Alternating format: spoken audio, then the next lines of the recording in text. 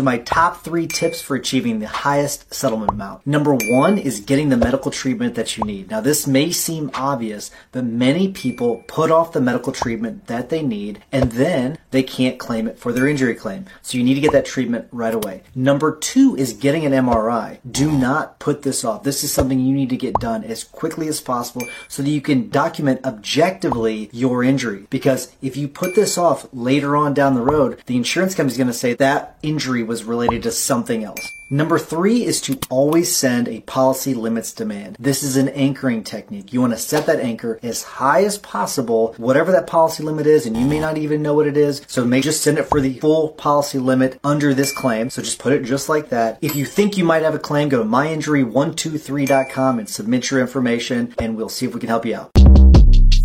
Shortcast Club.